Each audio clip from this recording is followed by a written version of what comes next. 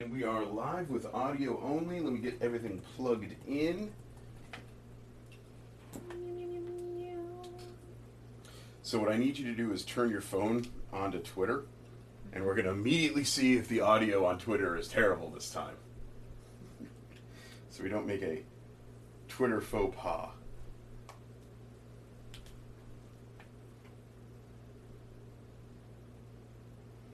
I'll get this plugged into our new... Oh, this doesn't work. Beautiful. All right, so this is only for TikTok. Good to know. Good to know. Disappointing, but good to know. Turns out a ring light is only good for TikTok. Who would have thought? Maybe I'm just using it wrong.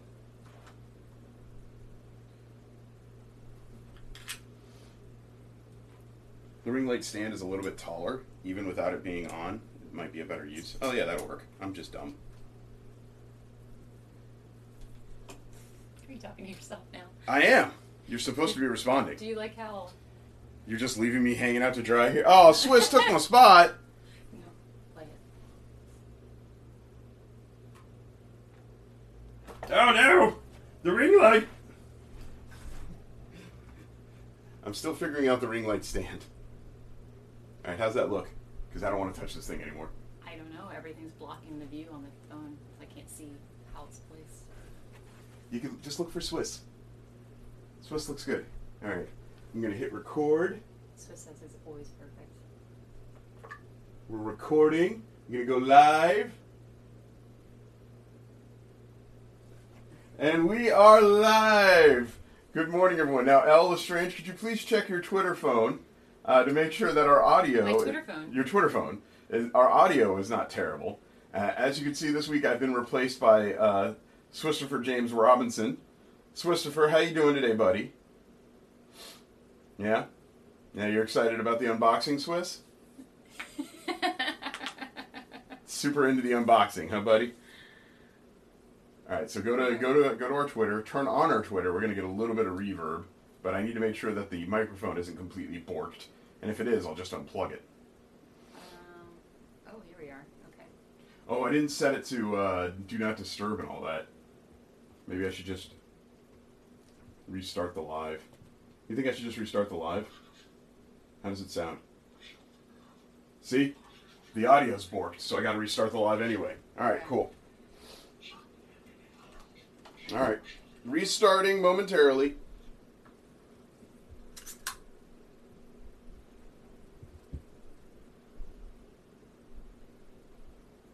I guess that microphone got fucked up somehow, so oh well. I'll play with it. I'll put it in for the audio-only microphone. It's technically a better microphone. We'll see. By chance, have you inspected it for cat teeth? Cat teeth, cat hair, catastrophic. All right. So that's why I wanted you to check, because last week's show was kind of bad. But we can restart the live. And I'm going to set the phone to airplane mode. I'm going to put it in do not disturb mode.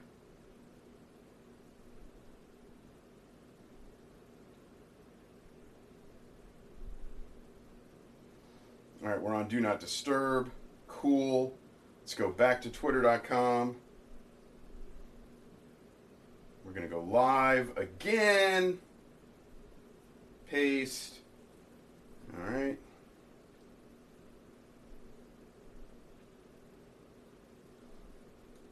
Got to set the camera back up. Again. The beauty of live television, everyone. Okay. Swiss, are you in frame? Is Swiss in the frame? Swiss is here. Swiss is here. Swiss is always perfect. He's always doing it right. He's always on time. You work around him. All right, here we go. Make it work. All right, and we are live again.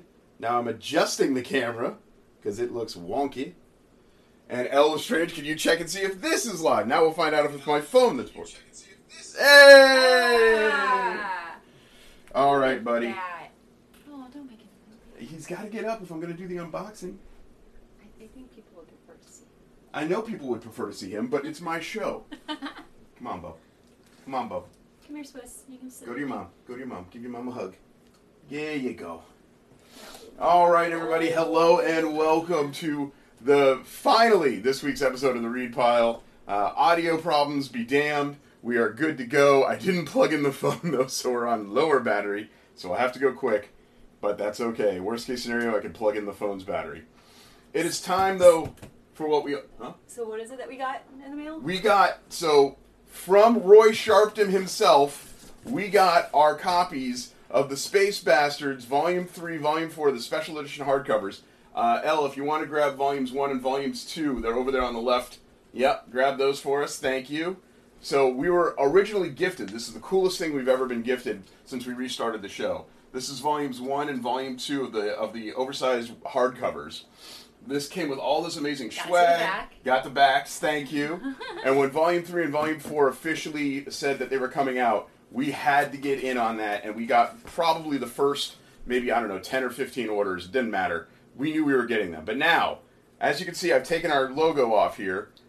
I know, we're definitely saving. Roy will not be harmed. Are you ready for the unboxing? I am. All right, here we go. This showed up by parcel transfer from Roy himself. No Manny. No, what's his name? Prazak, I forget his name. But no, this came from Roy, specifically. Probably. Or some guy at the USPS. Anyway, here we go. We have not seen what's in here. Now, I know for a fact that some of the boxes were shipped with a special weapon included.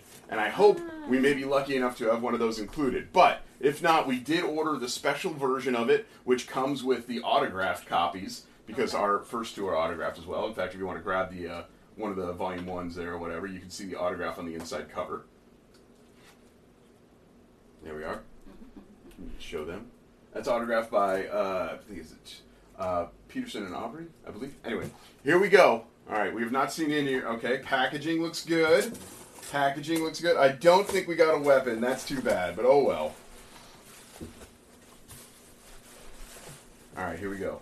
First box out. Second box out. Nothing else in there. Maybe the weapons were a joke and I took it too far. Who's to say? I was hoping for a butcher's knife. I'm just saying. Open up this guy. All right, Elle. You gotta do the whole thing. Right. Ooh. Go ahead, Vanna. Oh, look how they package the corners, too. That's so smart. Oh, man. So that's Volume 4 you got there. Oh, yeah. And signed. And signed, of course, as requested, as demanded. Very cool. Oh, very nice. All right. Let's get Volume 3 out here. Here, show them while I'm unboxing Volume 3. There you go.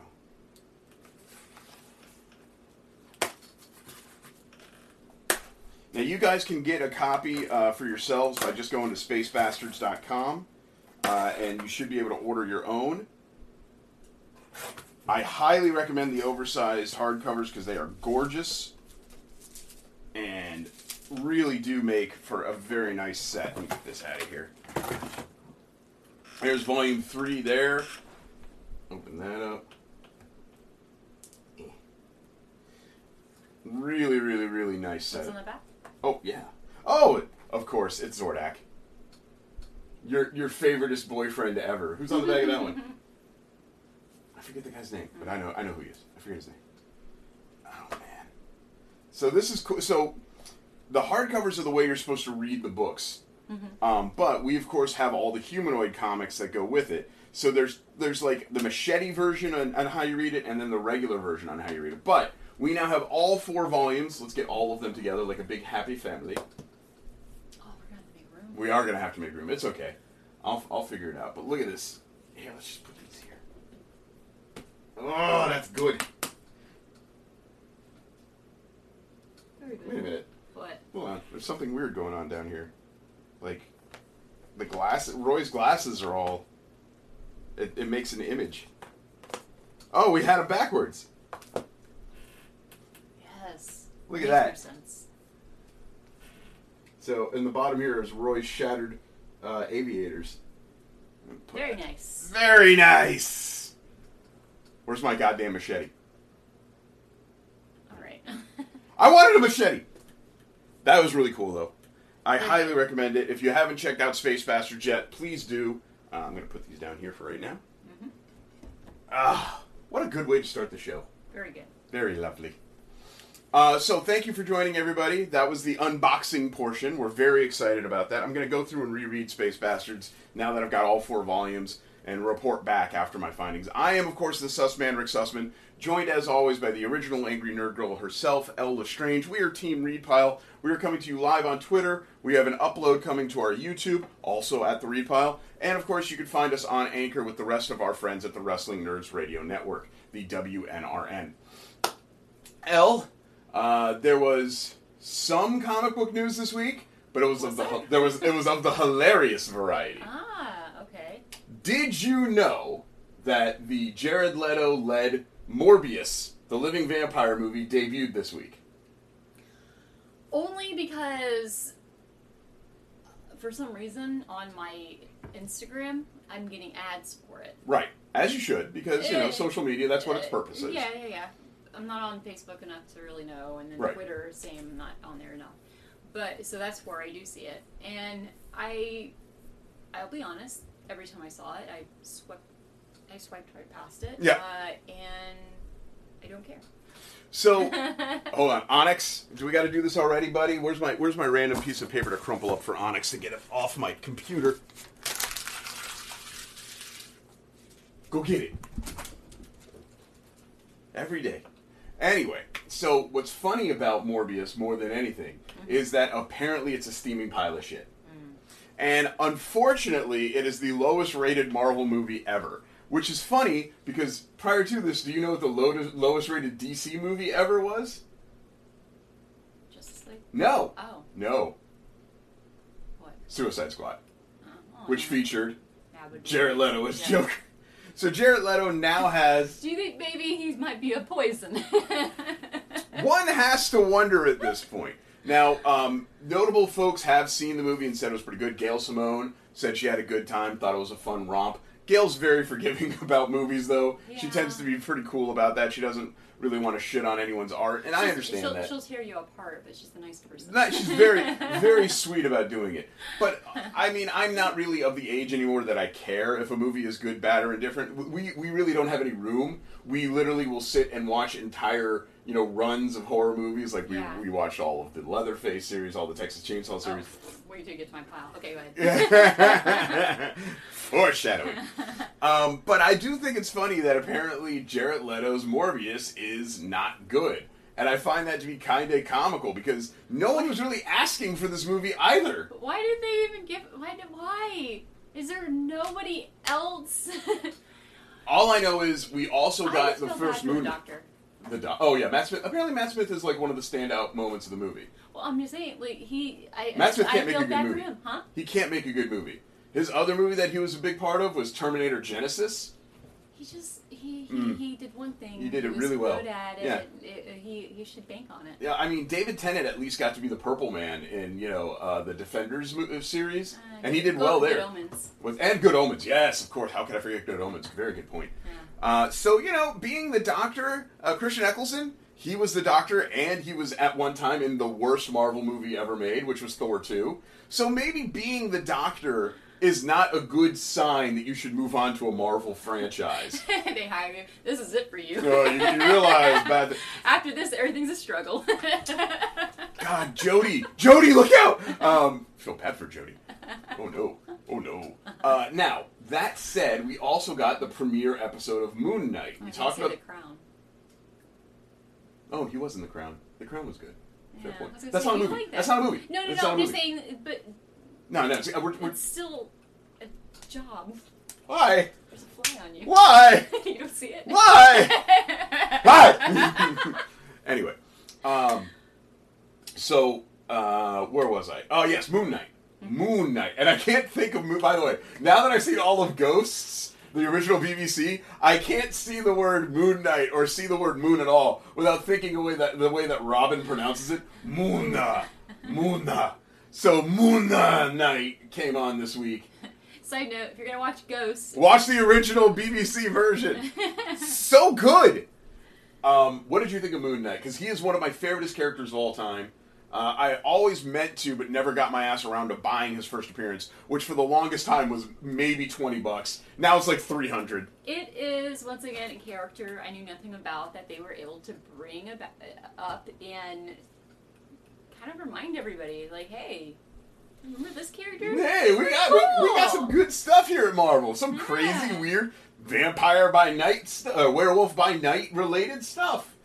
I'm excited. I think for me, for somebody that does not know a lot about the character, has not read the comics, obviously, but I don't know the character, and it was a good introduction for me in particular because it was so well done in that first episode that it made you question things like, why is this guy, tying himself up, not to give too much away, but just seeing, like, why is he doing this, why is he having to do this to himself to make sure that not just himself but others around him are safe. And so you get that big mystery already building, like, from the very beginning. Right. And then from there, the shit just gets crazy, man. Just, like, random things that you don't realize. And the effects from him jumping. Yes, where his body... The shake and even the noise, they had everything just done perfectly. And... Hang on. Onyx, what are you doing, buddy? He's killing me over here. Okay, well, then go get him. Come here. Come here, sir. Sir. All right. So... Yes, the time jump, I thought they did a really great job of showing... Now, the only problem I have with it is I didn't like the end sequence where he becomes Moon Knight. I thought that was a little weird, where, like, the suit actually shows up for some reason. But this could be easily explained by him being psychotic, and we'll find out more later. And I also know that there's more than one version of Moon Knight, because, again, I watched it. I know the character. And we're seeing, Mark Spector is part of the Moon Knight body, and there's lots of crazy things happening. I don't know how the character is supposed to be in the comic, but to me, I think it's fine. I'm ready to accept however the costume showed up, or whatever. Because you're already dealing with somebody that has, like, not just one split personality, but multiple, and then there's, like, some kind of entity that's involved. A god? I don't know that 100%. They have not been explained. Oh, it's a god! For me, I'm just saying, for me, with no knowledge going into it, I would still be questioning all these things. I don't know what's what yet. So, seeing everything and how it's kind of unfolded, having the costume just kind of show up is fine. Okay. Well, if you say it's fine, your opinion, honestly, in this situation, is going to trump my own. It is. It is. Because you're what the audience is supposed to be. You don't even know what a Moon Knight is, let alone care what it's going to be. I didn't even know there's a Moon Knight. I thought it was the Moonlight. Night. But yeah, and for those of you who don't know, Moon Knight was Marvel's attempt to rip off Batman. It really was. Think about it. It's not that hard to figure out. But one of my favorite parts of that show was when he does finally go full Moon Knight, and we get to see how Moon Knight acts in... This show I don't know if it was this show specifically, but with this update, Disney Plus forces you to decide if you're 18 or older. And I gotta tell you, Moon Knight goes in. I like the idea of that, though. They are saying, look, we're not going to restrict, the creativity that people want in these movies, because some of these comic book movies are going to get a little graphic. Yeah. No matter what your level of graphic, is to you. Like Deadpool's baby penis. But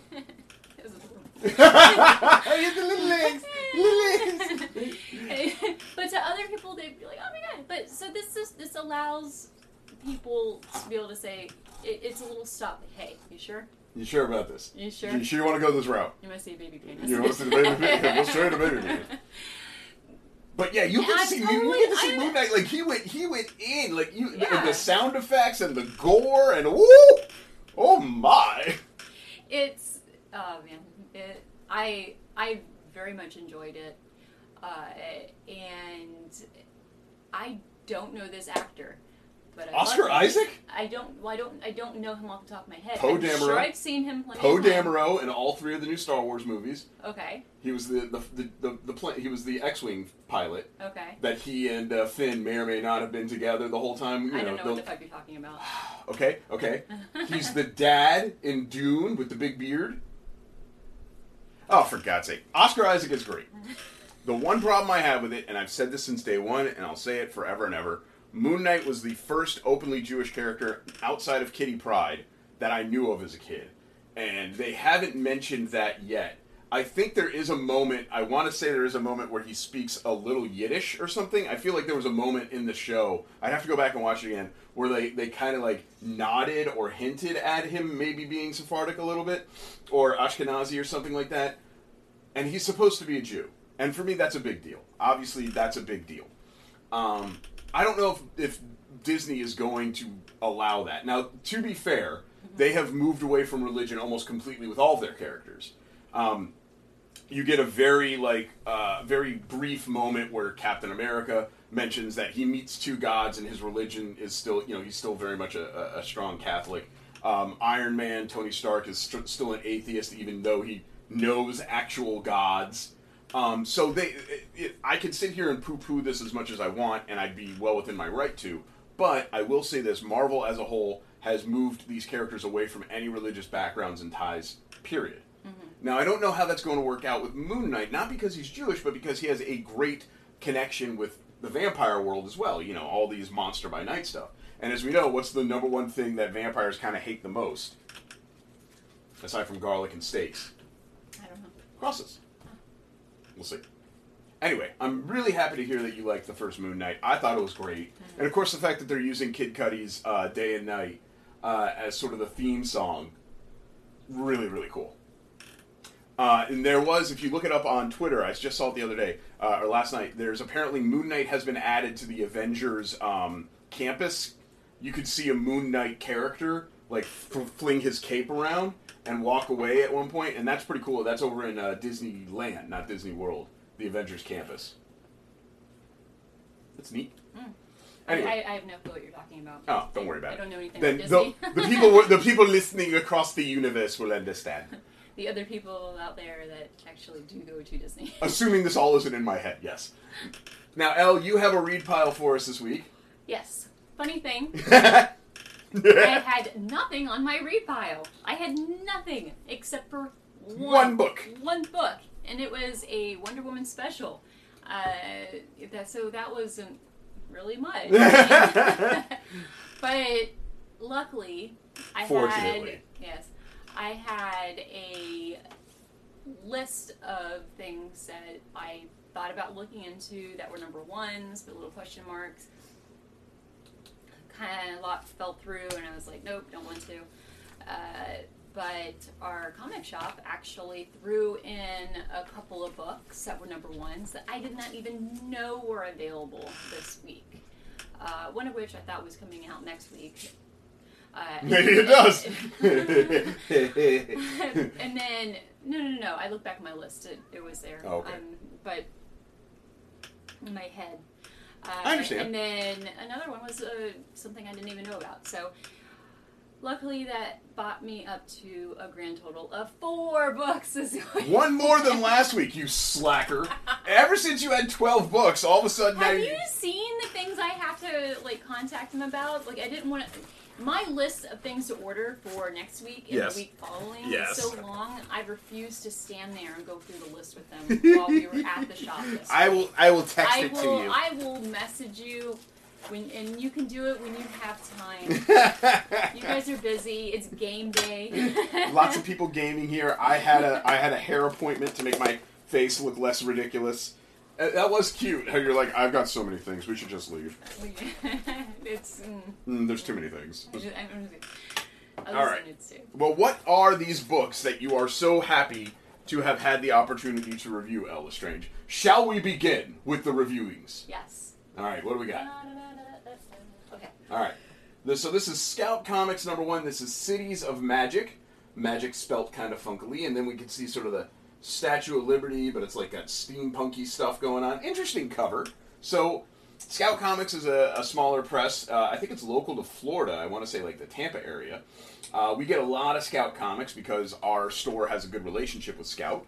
And every now and again they come out with something that we're really excited about. Yeah, speaking of, and so also, just to mention, because we've found so many good comics through Scouts, I'd like to be able to talk about them for just a moment. Go for and it. Tell people know that they do have a subscription box. Oh! We wouldn't do it. Right. You know, we are, like you just said, our comic shop has a very good relationship with them, and our shop knows to put those comics in our box. We do get a shot at a Scout comic every single week. I will say that. Yeah. And some so weeks to are... us, we're kind of getting our own. Yeah, it's like, yeah, we thank you. We're covered. There are a lot of people out there that don't go to a comic shop. They buy it solely online. Yep. So this is something really cool, you know, to try out. Or maybe if you have, you know, somebody that is just starting to get into comics and everything, and you're like, hey, here, you know, I'm gifting you this subscription box. Which is pretty cool. cool. To try out, see if there's anything you like, blah, blah, blah.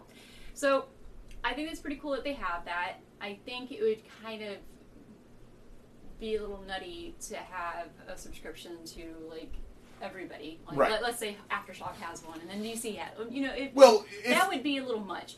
But if we could afford it, we'd do it. this is a really good option because these are from Scout Comics. You don't always also see them in all comic shops. That's true. So to be able to have that availability for them in particular, I think is a really good idea. So one of these days when we are able to get back to a convention, and you mention it, Aftershock specifically, Aftershock sells mystery boxes at conventions that are full of like random issue ones, autographs, like slabbed comics. I love that.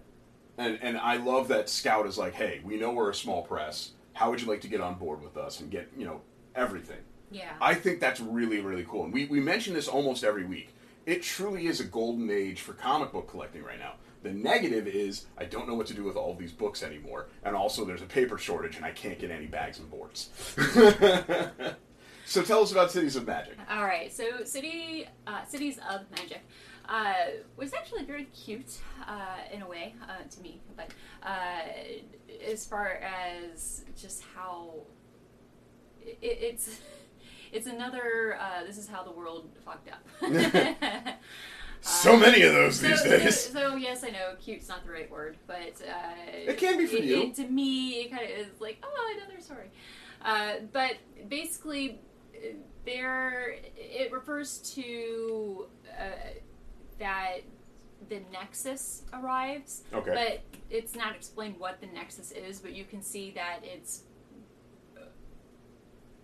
consumed the Earth in a way with whatever, like, power or whatever. Sure. Who knows? But it shows you, like, a picture of the Earth, and you can see that it's been covered in, like, this... Goo? No, not goo. Just, like, this aura. You see? Oh, so that's an outstanding aura around the Earth. Yeah. You so can the see Earth, like, expands But you can see how it's shut down technology. Right. People's phones stop working, planes are dropping from the sky, so on and so forth. So they are basically having to restart with all that. So there's a lot of devastation. I'm sure lots and lots of people have died over that because if planes were just dropping out of the ground, there's a good chance that person didn't survive.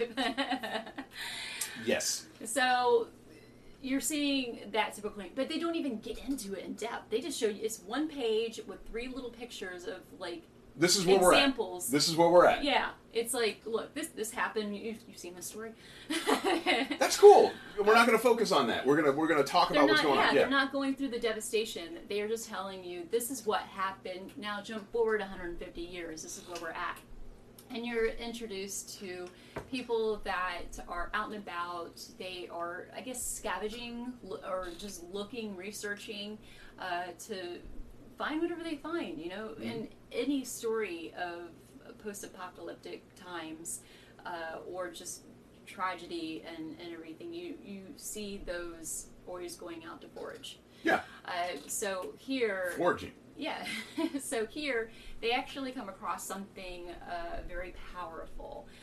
It's a type of, like, magic or something, and then eventually, you know, once one person finds it, it starts to spread over the world. Gotcha. So now they are in a world with magic. With magic. And amongst any civilization, you're going to have some people that just don't believe, some people that do, no matter how much it's like in your face Mm-hmm. kind of thing.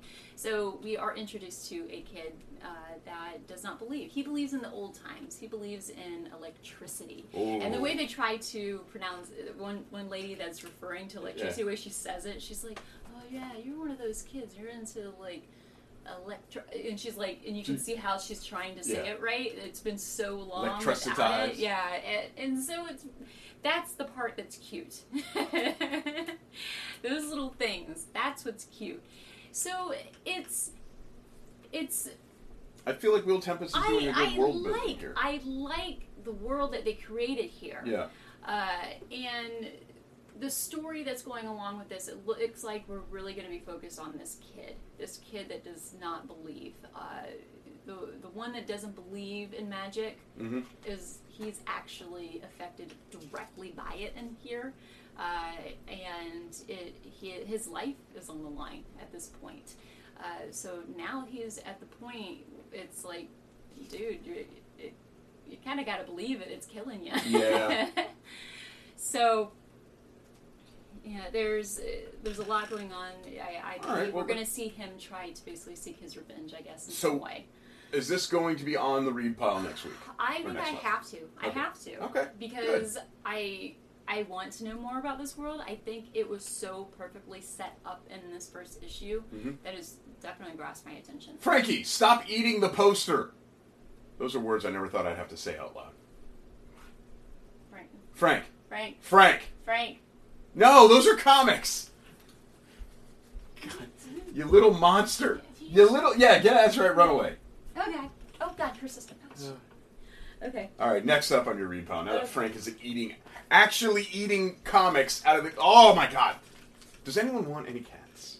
Can I offer you... All kinds of cats. We have so many cats. We have They're all bitches. two tortoiseshell cats, and they're the worst. Do you want them? I'm going to punt them.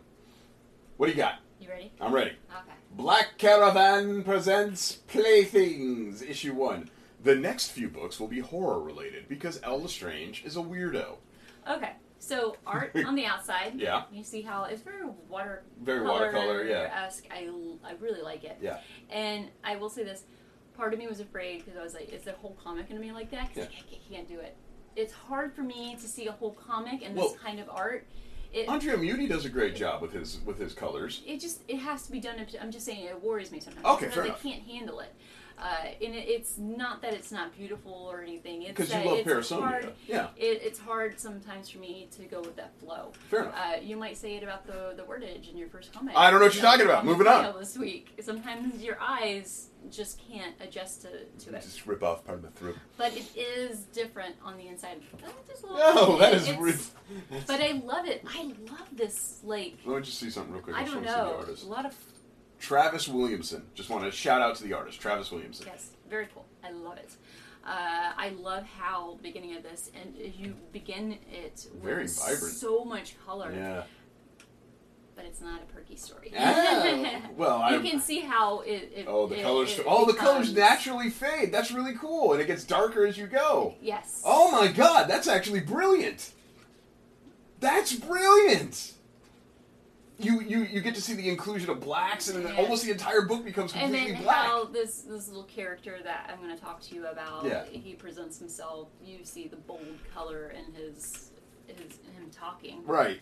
So basically, what we have here in this comic, a woman wakes up tied to a chair with licorice.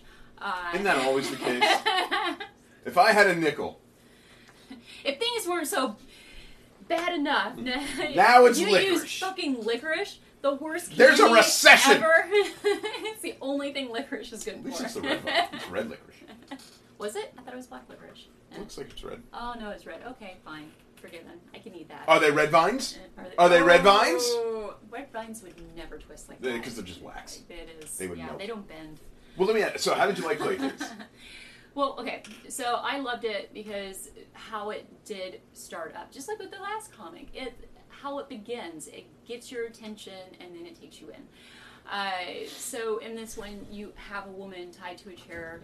The fact that she's referring to being tied up with licorice is amazing. I love that idea. Hang on. She can see a lot of toys around her and everything. So she's very weirded out about the situation. I mean, she's just Is there? tied up there with a bikini on. It's ridiculous. I feel like there's a character that we used to follow who would do this. I don't know, but we instantly get this flashback. Okay, Mhm. and we see how she gets to it because she's talking to herself. She's like, "How did I get here?" She's trying to run her memory. She's like, "Okay, my name is, this is where it began. This is okay. It was a box. There was a box. This is where it started." And you do the flashback, and you find out how we come across this character. You'll see it right there on the cover. So it's very good. I absolutely love it. I love the idea of this little plaything that basically they come in contact with. It's that typical little girl gets a random gift with her name on it. That's what it is. It's the Abigail thing or whatever the hell that was. I know. Yeah. Well, to me, I'm thinking more like Chucky. Yeah. Same. So if you've seen Chucky, you're going and you like Chucky, you'd like this. It's not exactly like it. It's got its own feeling, own personality. Yes. Yeah. But I still love it. I love that idea. They are taking a story that's kind of been told already, but they're going to do their own twist to it. You can see how it's already different. Absolutely. In this first issue, which absolutely gets me excited. I like the idea of this creepy little doll just appearing and everything, and only talking to the child at first. It goes for the one that's going to accept it.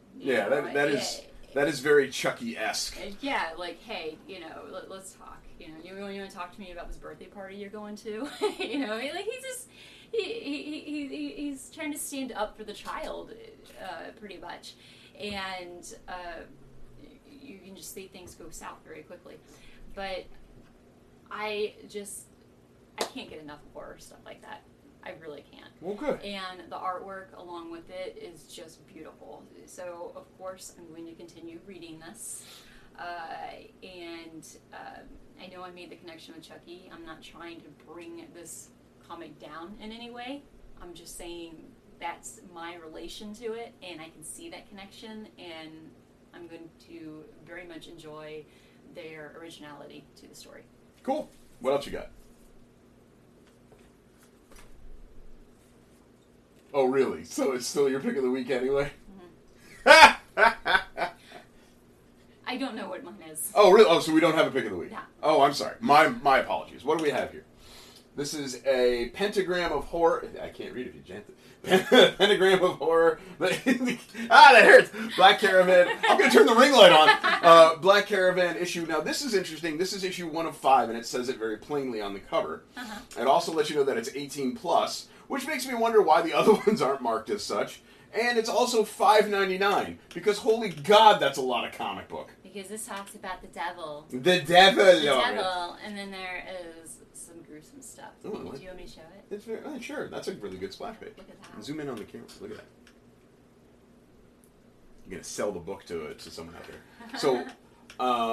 So what is this? Is this an anthology series? It is. Okay. So it is, to me.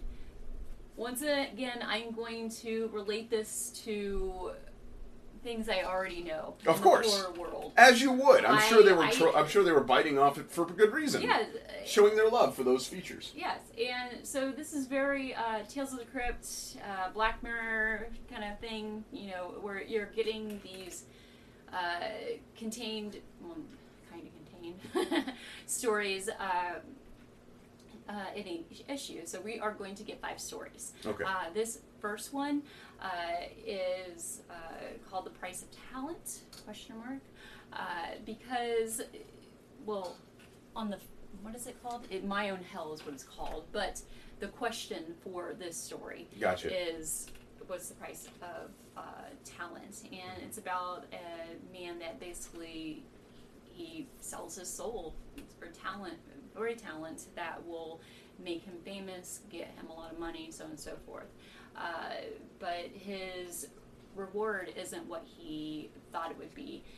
And Never is. he ends up in a hell that I believe is actual hell. Ah. Because to me, I've always thought of, okay, well, if you're just repeatedly going through the same torture over and over again, eventually your brain will shut down from it and you will go numb. Right. And it's basically a form of conditioning. Yeah. So, to me, I've never fully understood. But The here, idea, but here, it's explained so well. This guy is brought back to the beginning of his torture every time. Yeah. So he's brought back to it like it's just now starting. Yeah.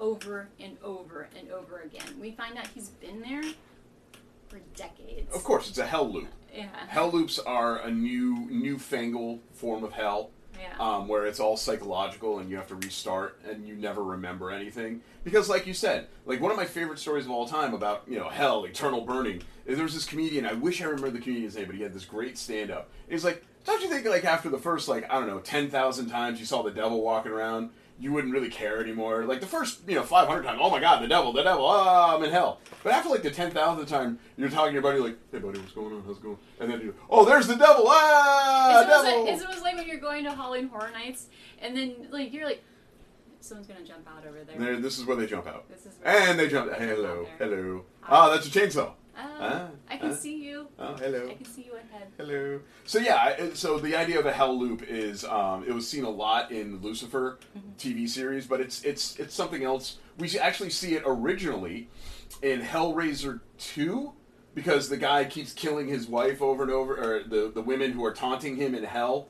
So I love this. I think that's great. I love any kind of super gore, super creepy horror, and I love the idea that it's one of 5, and that you go into it knowing it's an anthology, unlike, say, The Silver Coin. Yeah, I love this first story, but I don't think I could read 5 issues of that same story. Right. Unless they were going to break it up and say, okay, now this. Yeah, well, the next we're issue going to is... talk about another person that went to hell, kind of thing. But it might still. It says United in Hate, and it looks like it's going to be about the Ku Klux Klan. So I do want to keep reading. I want to see what kind of other stories they have. But this particular story, I liked it. Yeah. I thought it was good. Marco Fontanelli did a very good job with the coloring. I like the pacing. I flipped through it. I think it's cool. My issue with it, and again, I didn't read it, so you're certainly allowed to have your opinions. I'm kind of with you. But I also am going in with this massive preconceived notion of The Silver Coin, where I can't get away from that book, no matter how hard I try. This one says it's only 5. Right. And You'll only read 5, because Swamp Thing is not on your read file this week. They told me. They said. They told me there was a cutoff, and I went with that. Onyx. Oni. For God's sake. Alright. We've got cats, we've got pentagrams. You have one more book on your read pile. I do. Not your pick of the week. Do you know what your pick of the week is going to be? I have a feeling I know what your pick of the week is going to be. I'm just going to put it over here. Just going to put that there. I didn't even write anything for this one. Oh, no! Well, it's kind of self-explanatory. This is Sensational Wonder Woman, the Sensational Wonder Woman special, or basically the annual for Sensational Wonder Woman. It's a collection of stories about a book that is a collection of stories. So instead of just having one Sensational Wonder Woman issue, you get 3, I guess? I think there's technically 4. Well, but you know what I mean. But 2... So in this book, which I thought was... One thing that stood out to me Yes. is the fact that the first and the last stories were shorter than the 2 middle ones. Gotcha. So 4 total. Right. And so I just felt that was a little weird. That 2 of the stories were overwhelming, and It felt like there was 2 issues and then 2 filler, not filler stories, 2 smaller stories. It was like a little appetizer at the beginning, Like and a little dessert, a light dessert, a little sorbet, Sorbet. a little sorbet. Sorbet. But then you had your 2 big stories, and I thought that was a little overwhelming. I get that because you don't go into a multi because if you look at the front of the book, there's tons of artists, tons of writers, so you'd expect there to be lots of small stories, right? Yeah, and I might be wrong. Maybe it just felt that way after reading it. The first one is about the Blue Snowman. Love the Blue Snowman making so many hits these and days. it also talks about a little boy named Will that wants to dress up like Wonder Woman. Oh, that's cool. And so I thought that was really good to include that and be like, look, you be what you want to be. Yeah. You know, and you see him being picked on by some other kids. They don't refer to him as being a boy dressing up as a girl, really, you know, like bullying him that in particular, but more they make it sound more like it's like, oh, Wonder Woman sucks. Why do you want to be Wonder Woman? She's only the second most powerful entity on the planet. And I was like, I just thought that was weird. I was like, really, guys? You don't think Wonder Woman's like, but whatever. Kids are kids. Boys will be boys. Of course, these kids are going to be shown that that's wrong. That Wonder Woman is awesome. Yeah. And Will gets to help out. So it's a very cute story about, you know, him being able to kind of get more strength within for himself. You should be proud of your heroes that you're proud of. Absolutely. And it's like, hey, you know, I like Wonder Woman. I'm gonna stick by Wonder Woman. Look, see, she's a badass. She just saved your ass. And you see that a lot. Blue Snowman, to me, I feel like it's not a comical character. It's not supposed to be a comical character. But it's Blue Snowman. It's ridiculous. And the character was made in like the 50s, right? It's hard to talk about Blue Snowman. It's the Blue Snowman. Oh, really? No, it's Blue Snowman. We're bringing in Blue Snowman. Okay. They changed his name to Shazam because Captain Marvel was too... But Blue Snowman, nah, we're good, Hoss. I also like the fact that every superhero needs to have some snow-powered villain to fight them. Like, everyone has one. Who's your snow-powered villain? Blue Snowman. Ooh, I don't know about that. Oh my gosh. Could you imagine? Like, oh no, Blue Snowman is attacking the city again. Really? Did anyone, I don't know, hit it with a heat gun? Or, like, at least Captain Cold has like a menacing name. Mr. Freeze, Captain Cold, Icicle, you know, Killer Frost. Blue Snowman.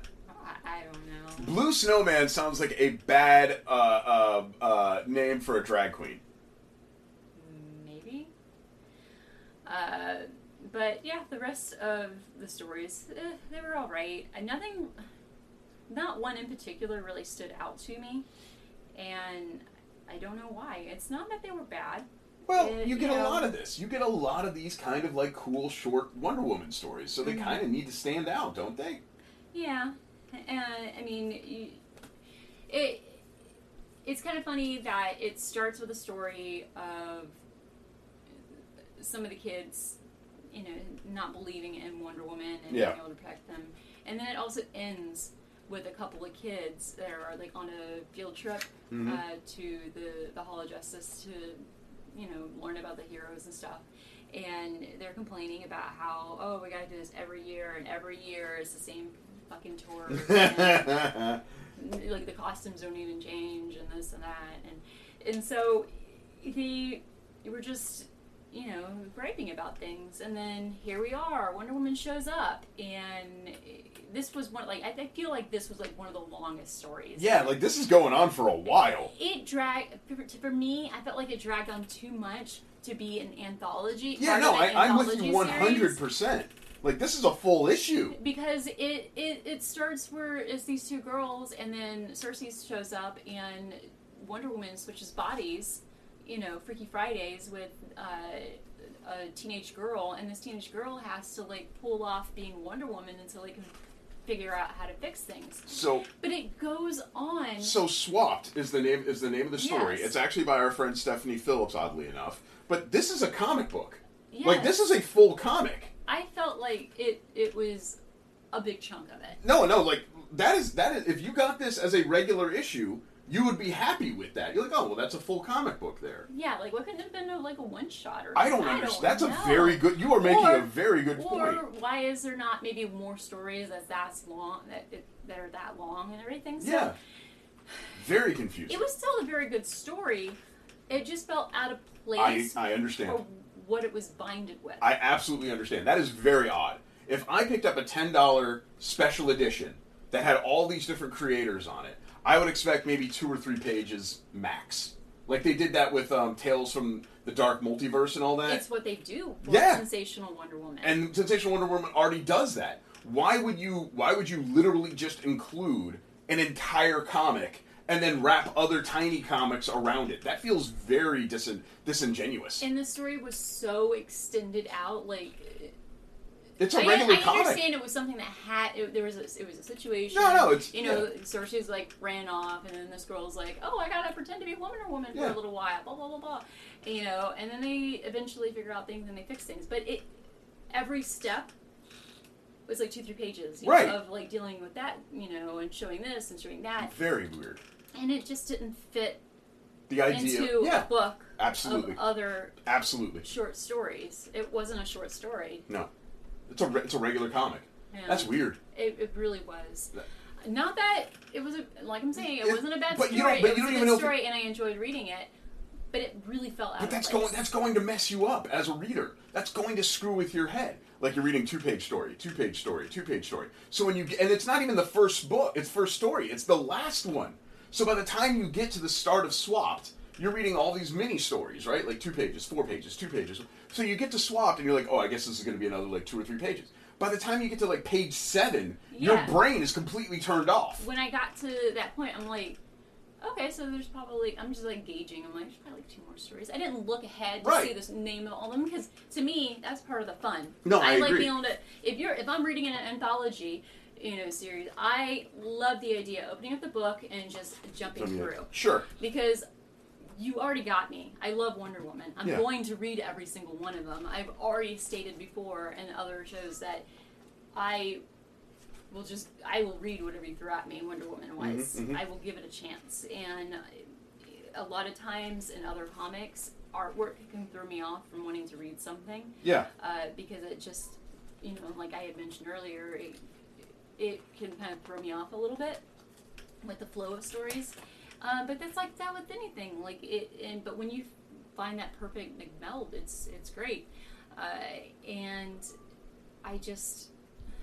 No, I get that. But with this one, I just thought it was so weird. I agree. I have no argument for that. I just flipped through the first one, which is the Blue Snowman story. It was only 7 pages, which in and of itself is a little long for what I would consider to be a special anthology. Interesting side note, there is no creator page. Remember, in a lot of these books, you'll have like a page that shows you the name of the book or the name of the short story and who did the writing and who did the art and all that. Mm-hmm. And then you'll have a traditional credits page in there too. And there was nothing like that in that book. There is something, I feel in my heart of hearts, there is something about this book that happened that we will never know. Because that is not the norm for a special multi-creator like maybe book. somebody else's story got thrown out and they were like, hey, can you fill some pages? Or what I think happened is that was supposed to be just a regular issue of Wonder Woman, Sensational Wonder Woman specifically, but because Stephanie's already doing Wonder Woman Evolution, they felt it would be weird to have her do Wonder Woman Evolution and Sensational Wonder Woman at the exact same time, so they staple it in with a bunch of short stories too, to like make it into a special. Oh, and just say special. Right. Yeah, it was just kind of weird to do special for A book that's just anthology. anthologies Right, I series. agree. Like, how do you do because you kind of refer to it jokingly as the annual. Yeah, it is. But you don't really do an annual For special for an anthology. Yeah, no, I know. An anthology. That's very disappointing. That's So- very disappointing. I don't know. I get you.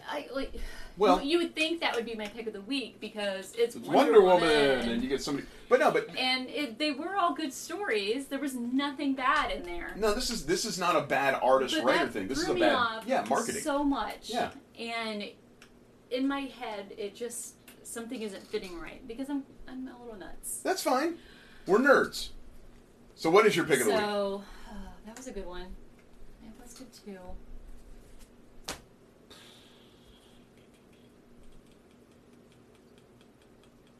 I should get the Jeopardy music playing here. I don't know. It's this one or this one. Really? It's this or this. Really? This or this. Well, this you had a better review of. I did. Yeah. I All did. right. Because So, I don't know what to expect with it. all right, here I you don't know go. what the stories are gonna Make be. your pick. Playthings from Scout Comics by way of Black Caravan is your pick of the week. We'll have to do a whole separate tag for all the artists and creators here. I am a junkie. when it So comes to congratulations, horror movies. John Clark, Travis Williamson, April Brown, and Sean French. I love the idea of this. All right. I can't wait to read more. Fair enough. And now for something completely different. Oh, this is going to be This is heartbreaking. harsh. This is going to be bad. Harsh. I didn't even bother tagging anyone from this comic because this is going to be very bad. Animal Castle, issue 4. We're done. Goodbye. I can't help you anymore. So remember, bye. My very first issue of Animal Castle, I adored it. The art is gorgeous. The lettering, the comic itself is beautiful. But I had a small problem with it. For whatever reason, they would try and include so many words on so many pages, and it kind of got tough to read. Issue 2 was more of the same. Issue 3 was more of the same. And finally, when it got to issue 4, I can't do it anymore. I asked, I begged, I pleaded. I'm just going to flip through the pages. And maybe this is wrong to give away the book like this. I don't care anymore. Well, it's not like But- anyone's being able to read it from here. Yeah, no one. If you pick up Playthings. Pick up Playthings. Open up Playthings to a random issue, just a random page. You can almost make out what's happening in that book, right? From this distance. In Animal Castle, it's impossible, and you have to zoom in, and I mean all the way in, and that's not even the worst part of it. Look at this. Look at this. Look at all these word bubbles. Look at all these boxes. Guys, you are killing me. Back-to-back pages of this. We continue. 3, 4, 5, 6. It never ends. It never ends. Why didn't you just make this into a prose novel? I'm genuinely serious about this. I adored this book, but you have lost me. You have completely lost me. Who thought this was a good idea to put this much jargon into a comic book? It is a comic book. I don't mind reading at all, but you are killing me with the amount of... Yeah, thank you, Swiss. Even Histofer. Histofer showed up. I am so depressed by that comic. It is so heartbreaking. I loved the art. I loved where the story was going. I loved that it was a variation on Animal Farm. I loved everything about it. But you have absolutely lost me because you cannot, for whatever reason, space out the wording or make it even fucking legible. And I'm being serious when I say it is illegible. El Lestrange, can you even read some of these things? No, it really hurts. So Al made a really good point of saying maybe this comic would be better off being digital, where I could swipe from panel to panel and zoom in and zoom out and actually read it. That or make the comic Much bigger. Longer. Much longer. and open up and expand a lot of this. This is unconscionable.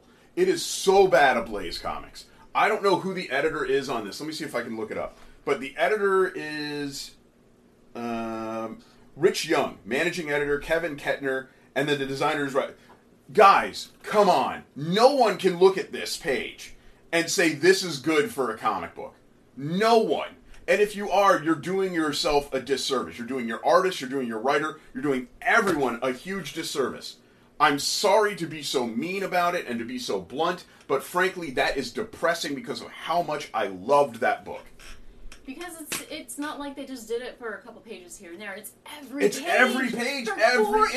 issues Yes. already. Enough! Enough is enough. This really ought to have been a prose novel with some art thrown in, which would have been fine because that's what I expect. When I read a comic book, I expect comic book pages. I expect there to be a couple of panels, some art. I expect there to be a big splash page. It is a comic book, and you went in a different direction, and maybe that was the point. Maybe that was where the art is we're going to shove as much story in here as we can, and to do that, we're going to have to make the words very small.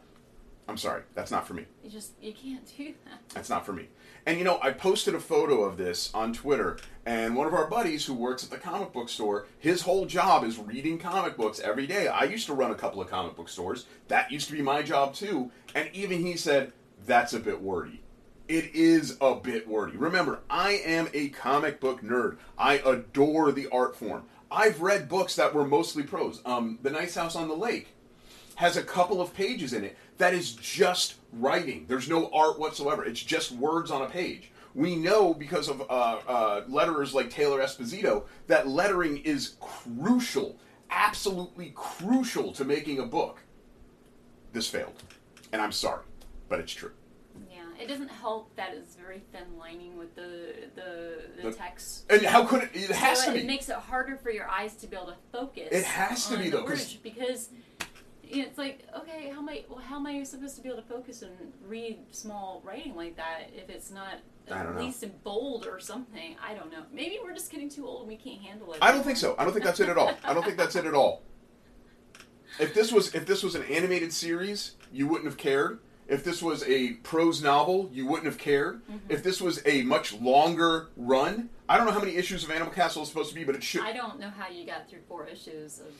It's because the characters are beautifully drawn. The art is so pretty, and the book itself is so well put together. It's the pages are gorgeous. Everything about it is gorgeous. But then again, all I have to do is open the book up to random pages, and you can see how much wording is on here. Well, it's even too much. This compared to the other pages you showed, this is like half the wording, right? But it's still overwhelming. It's so overwhelming. Because even here, where they could have easily expanded in some way, they still didn't. Nope. And it's still just as small, and you can't.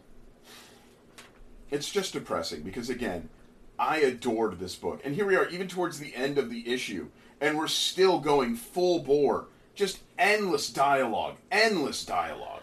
To me, when I look at that, I immediately think that they had a restriction on how many pages maybe they could do. Probably. And because the editing had to come somewhere. They had to cram it down.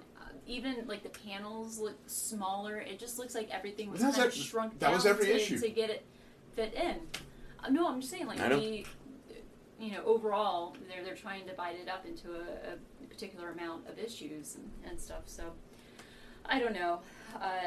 But with that in mind, that's why I feel like maybe digital might be better for this. Maybe if you can read it panel by panel, maybe it'd be easier.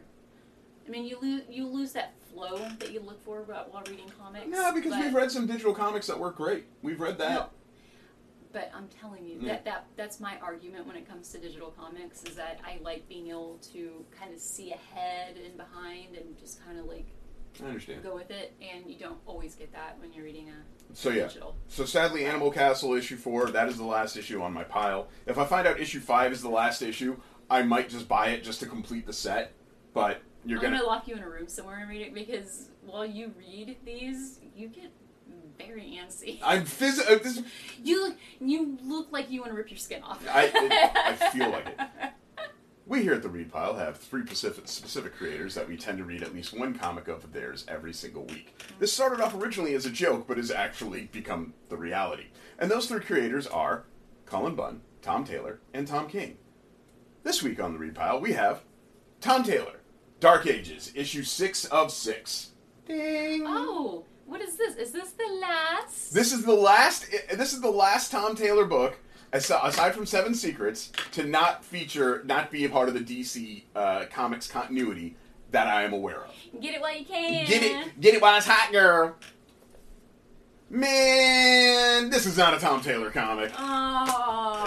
It was too beautiful. It was too happy. It ended so wonderfully. There was so much love and joy and happiness. Did he leave a turd on the boss's desk? he just squatted one out.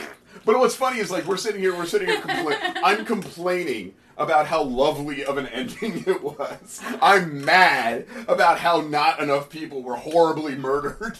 I'm disappointed that the comic is going to end on a positive note, because this is what you've done to me, Tom Taylor. No, Tom Taylor, you told me to question everything. Question everything. Always be sad about things. Never be joyful. Nothing's going to work out. Everyone dies. It's really weird to read Dark Ages issue 6 and come away and go, "Oh, that was very sweet." Hey, fuck this! It ends so beautifully and so sweet, and there is a happy ending, and it works out really well. And the mass quantities of death and destruction that I come to expect from a Tom Taylor alt-verse comic book, which you have been seeing in this series. Some, yes. There is also a very big death in this issue too, as well. Esque. I still contend that this was supposed to be a longer story. And I will never know this for sure, and I doubt Tom Taylor will ever tell me, and for good reason. For one, I'm not Tom Taylor. I don't know how he thinks. For two, I don't know the inner workings of how this book was plotted, or when he wrote it, or any of this other stuff. This is me just being purely speculative, and only speculative. I really feel like we hit the wrap it up button. We ran this shit.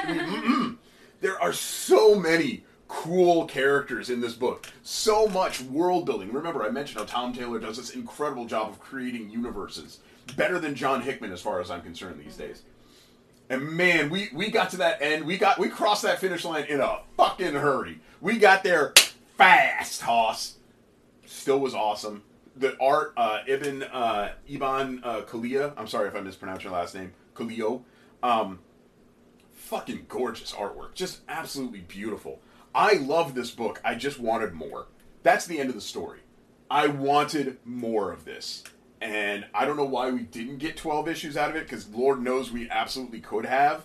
But it was time for him to move on. Yeah. And again, maybe this was always the intention of the story, that it was always just going to be this quick. By the way, shout out to Deadpool for getting the best kill in the entire series. I would like to say, though, like, I would like to ask, actually, do you feel like it would have been appropriate or okay for somebody else to pick up this series? No, absolutely not. That's a very good question. No, this was a Tom Taylor script, and it has all of the Tom Taylor beats that I know and love, and I'm not saying it was bad. It wasn't. I'm not saying it wasn't worth my time. It was. I am saying this was teased so long ago that we picked up the teaser issue on Free Comic Book Day in our old store, in the old location of the old store, when I was still one of the managers there. So you got to remember how long ago this was actually teased. Oh wow! You waited so long. You did. Like that was back when you didn't even know who he was. That's right. I just didn't know the name. I didn't know this guy. Who is this Tom Taylor? Another Tommy. Thomas Tuma Taylor. So anyway, I loved it. I am sad it's over because I wanted more, and that's always a positive when it leaves you wanting more. The next two, by the way, these next 3 issues are all the last issues of these series for now. You think there'll be more? You'll have to let me know. That's what goes. Okay. Moving on. My Date with Monsters, issue 5 of 5. Oh, you did? Okay. What? I didn't know if there were other covers to it, but this is the cover I saw online. So this is Chubb. Chubb has been the demon that's been haunting Risa and killing all the Risa folks. This issue is very much a last issue. They do a great job. Paul Tobin here does a fantastic job of wrapping this shit up in a very good way. You do not feel pressed, and they also leave a lot unfinished. There's a lot more here. There's a lot more story here that could come back out. So I would be very excited if another volume of My Date with Monsters does debut. I'm not saying it will. I forgot to tag Taylor in this one too. Sorry, Taylor Esposito. So again, let me just show you something real quick, El. So this is Taylor Esposito doing the lettering. Hold that real quick. And this is not Taylor Esposito doing the lettering. And let's see the difference here. Let's show the difference. And this is the last time, I swear. There we go. Right. Taylor doing a great job. Now this was fun. This was exactly what I wanted. We do not get the permanent forced love, rape, marriage thing. Because remember, the whole point is that Risa is trying to find a husband or a wife, I suppose, or a person to fall in love with, so that the Nightmare universe can close out. This issue changes that entire parameter. Oh, just how you felt it was going to? Closer. Okay. So in this issue, we find out that the Nightmares aren't attacking us for no good reason. They have reason. Humanity has only existed for a fraction of the time that the Nightmare universe, that the mares have existed in their world. And humans have this way about them that when they go to sleep, they dream. And no other creature really does this. And sometimes when they dream, they get nightmares. And so these nightmares are literally being snatched from their home and dragged into our minds and our reality. And so they are just defending themselves. We are the invading force, not the nightmares. The nightmares don't want to be in our reality, but we keep dragging them back into our reality. So they opened a rift and said, "Fuck it, we'll go to war." I love that. That was like, really we, cool. we don't want to be part of your world. We got one. We're fine. We're with fine it. here. Yeah, thanks. And then what's interesting is Croak, the troll, the what is his name? The How sad is that? That like nightmares don't even want to. Well, the nightmares are their own. Like mankind's so fucked up that they don't want to be. Well, here. it's one of those things where they never asked for it, and in their Okay. in their universe. I was just trying to go deeper. I know, but so Croak, even when Chubb finally dies, Croak is actually sad about it because Chubb was one of Croak's old friends, and they even mention it. He's like, "Goodbye, old friend." And so That's sad. Croak does a job, and his job is to eat demons and eat nightmares. But he doesn't necessarily, like, he is just he's like a shark. He doesn't necessarily eat fish because he wants to. He eats fish because that's what he does. He eats fish. It's my job. It's my job. I take my job very seriously. And so Chubb was sort of like the leader of the invading forces. And it really changes the entirety of the series. Oh, hello, I got kisses. It really changes the entirety of the series and really makes you, like, recognize that your nightmare might be somebody else's reality. And I loved that. I really, really, really dig My Date with Monsters. There's more there, too. There's also, like, hints that the sword that Risa's been using is apparently, like, mystic in a way that she never thought possible because it's made with her own bones. And that's the entire line that we're told about that. And she looks over at Croak like, "What the fuck does that mean?" And Croak's like, "Yeah, I'll tell you later." We never find out, so that opens the door. Her daughter is on a date with her new boyfriend, and she's loving life and realizing that maybe being happy isn't about, going back to the way things were, like, because she lost her dad. Yeah, your happiness can evolve. Exactly. There's so much more going on here. I'm hopeful we get a volume 2, but again, it's Aftershock. They're very good about, you get 5 issues and we're done. And that's okay. Yeah. That's okay. I feel like over there they have too many good things It's, to let out. They're like, we gotta move on. Next one, people. To your point, we here at the Read Pile have 3 specific creators that we tend to read at least 1 issue of every single week. This started as a joke, but has actually become true reality. And those creators are Colin Bunn, Tom Taylor, and Tom King. This week on the Read Pile, I have Colin Bunn's issue 5 of The Heathens, co-created and co-written with Heath, how do you say that? Amadio? Amadio? Amadio? The way you're saying it, like, Sounds like I'm singing and hearing his it. tag is the other Heath, at the other Heath. So Colin Bunn and Heath co-created this together. This has been one of my favorite series. They quoted me in it as well. And in that, I liked it before that. I really, really, really loved this. It is a supernatural Suicide Squad, from, a bunch of murderers and killers from across time are being put together to go... You love anything historical. You're a nerd. She's not wrong. In this issue, we find out that it is exactly what we expected. There is no redemption. There is no... You've been murdering and raping for hundreds of years. You're going right back to hell. Remember in the last issue we saw as she realized that, she'd been lied to and there's this black mountain that she has to go and it's just purgatory for all eternity of you murdering everyone and trying to get up this mountain and you're never going to reach the top of it. Yeah, no, that's what happens. And then Stalin, everyone dies as they kill Jack the Ripper, who we find out was a lady the entire time. We actually knew that on issue 1, but they confirm it that, that was always Jack the Ripper. They all go back to their respective hells. When they all return to hell, Stalin comes to ask them, hey, you could get out of here, you could go back to Earth, you could do our bidding. And every time when they do that, they tell Stalin to get fucked. They're like, no, we know your story. We know that there's no way out of this. I'm going to stay in my own personal hell loop, which again, they're stuck here for all eternity. Getting Billy the Kid, she gets her big reward, and her big reward is she gets to live on the sea as part of the ocean, as she always was for all eternity. Everyone is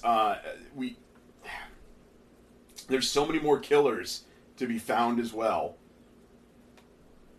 but there is no happy ending here, and honestly, there shouldn't be. these are history's greatest murderers and killers. They probably deserve to be in hell. And Stalin is always there, too. And, yeah. I really enjoyed Heathens. If you make another volume of this, I'm already signed up. I really, really, really liked the storyline, the interplay. I loved the idea that this was literally all for nothing. I think that's great. I think it shows that even it, like, you got to keep hell fresh. You know, you got to keep changing up. We saw that in The Good Place. There is something to the term fresh hell. A fresh hell. A fresh hell is important because if you're used to it, it ain't hell no more. So I really loved Heathens. It was sad to see it wrap up. I'd love for another volume of it. I feel like they have more opportunity for more volumes of Heathens than they do with My Date with Monsters, because that was very fun and very silly and very ridiculous. But a Supernatural Suicide Squad, you could do that over and over and over again, and you could sort of see that Billy the Kid still kind of wants to maybe go be the hero, so Stalin has already recruited him back. We'll see where that goes. I don't expect any more of this, but if there does come more, like say, I don't know, maybe in a couple weeks a whole new kaiju score shows up, that would be awesome. I do believe Rick had that first. Rick was the first to say that kaiju score was going to be a big deal. Especially with all the other kaiju stores popping up now. Everywhere. Moving on. A while ago, I told you guys how much I loved Ecstatics and how much I loved Mike Allred and Peter Milligan's story about the Ecstatics. And then they re-released a whole new volume called The Excellent. Well, we have issue 2 of The Excellent. This was almost my pick of the week. Very nearly. These next 3 issues are very, very, very, very good. The Excellent isn't quite my pick of the week because, if I'm very honest, this is one of those books that's written just for me. You have to know the backstory. You have to understand who these characters are. You have to understand how insane Zeitgeist has become. All Zeitgeist wants to do, all this guy wants to do, is create his own group of heroes to be big-time celebrities. And it's such a great statement on modern society. He's willing to do anything to become a celebrity the way that he wants to be. He wants to be revived. He wants to be looked at. He wants to be the Zeitgeist, the ghost of the times. He wants it so bad. And he's willing to let anyone die and do whatever it takes. He's willing to manipulate everyone. He's willing to kill anyone he wants. He vomits his rage spew onto Gone Girl. You think she's going to die. You think Vivisector's going to die. I will say one thing, though. There's not enough wholesale death in Excellent. We only get one actual death in this issue. And what made Ecstatics and what made X-Force when it was originally debuted so interesting was in that first issue, Zeitgeist gets killed and other members of the team get wiped out too. So I like the idea of Excellent being, of these comics, where you go in and you really don't know who can get it. For a short time, that's why people really tuned into, like, Game of Thrones. You didn't know who was going to die that week, right? And anyone could get it at any time. So I love comics like that. I love books that just give you the opportunity to go, oh man, who's it going to be? Who's it going to be? It's good. And it's kind of like, you know, we don't care who you like, and just like, it's really, you know, we're just going to shake the bag and we're going to see who's dying falls out. This one, he did. So there is still a good death in here. We also get the first appearance of Pood, which is Dupe backwards, and he's the evil Dupe.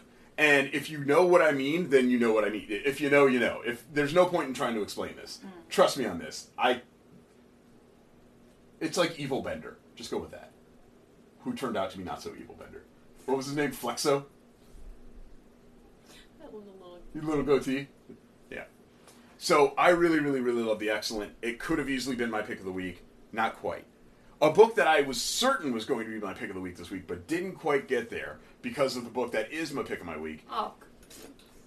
You knew this. You knew it as soon as I read it. You knew it was going to be my pick of the week. Anyway, One Dark Night, issue 2 of 3. This, of course, by the incredible artist, written and drawn by Jacques. One of absolutely the most gorgeous comics I've ever read. Just so damn pretty. The story moves rapidly. For such a big issue, for such a long comic, you do not get bogged down. You do not have any time to breathe.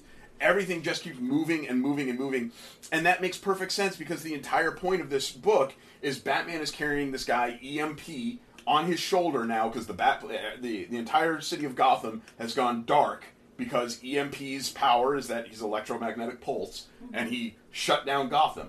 So the entire point is Batman has this guy over his shoulder, and he is running through Gotham City trying to get to Blackgate, because the whole point was to get this guy from Arkham to Blackgate so that his powers wouldn't, go nuts when the sun rose up. And Batman explains to you that he's only got 5 miles. If he runs at this pace, he's explaining to you how quickly he can get there. EMP gets attacked by all the gangs. This is very much a Warriors, if you've ever seen the movie Warriors, kind of storyline, where all the gangs are teaming up and realizing that they have an opportunity to not just get rid of EMP, but to get rid of Batman as well. It is so good, but it is an issue 2. It is an issue 2, even though it's only 2 of 3. Yeah, okay. And so that means it is a slower issue, mandatorily. It kind of had to be. It's the midway. It's the midway. It's the middle. It's the middle act. There's nothing wrong with this book whatsoever. I implore you, if you don't read the book that is my pick of the week, I guarantee you that One Dark Knight issue 2 would be. I'm certain of it. But now it's time for my pick of the week. What is your pick of the week? Tell me. It's DC versus Vampires issue 6. Oh, what a joy this book has been. What an absolute joy this book has been. Here you see Barbara on the cover. She's teamed up with the Suicide Squad. Well, what's left of the Suicide Squad. If this book wasn't good enough already, the Suicide Squad, a couple of their members have been vampirized, including King Shark. So they get Waller on the horn, and they're like, Waller, you gotta help it. Harley Quinn's calling this in. He goes, King Shark has been vampirized. Me and Deadshot are trying real hard, and we're not we're not getting the job done. So Waller starts blowing up all the members of Suicide Squad who've been turned into vampires. Well, you would think that would be an easy fix. Harley forgets to mention that Captain Boomerang had not been turned into a vampire. Harley, drop the ball. And when Babs explains to her that, she goes, so Captain Boomerang's head explodes, and Harley says, oops.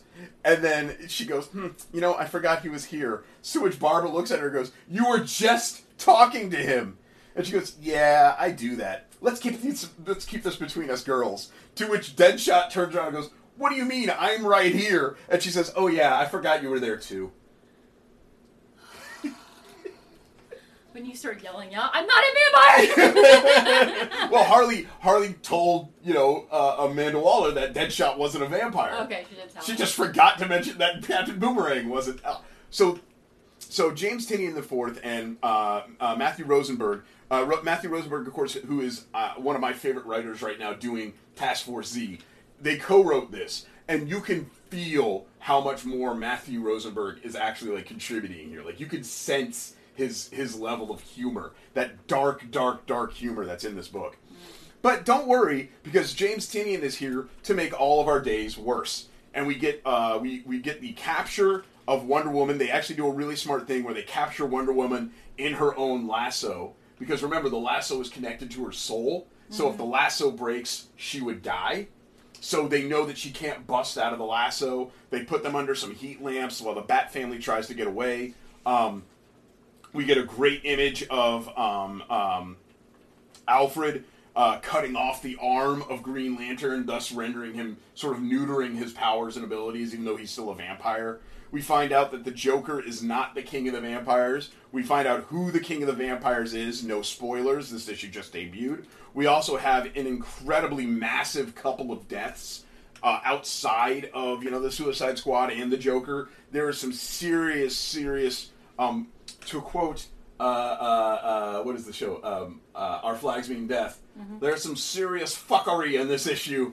Something significant.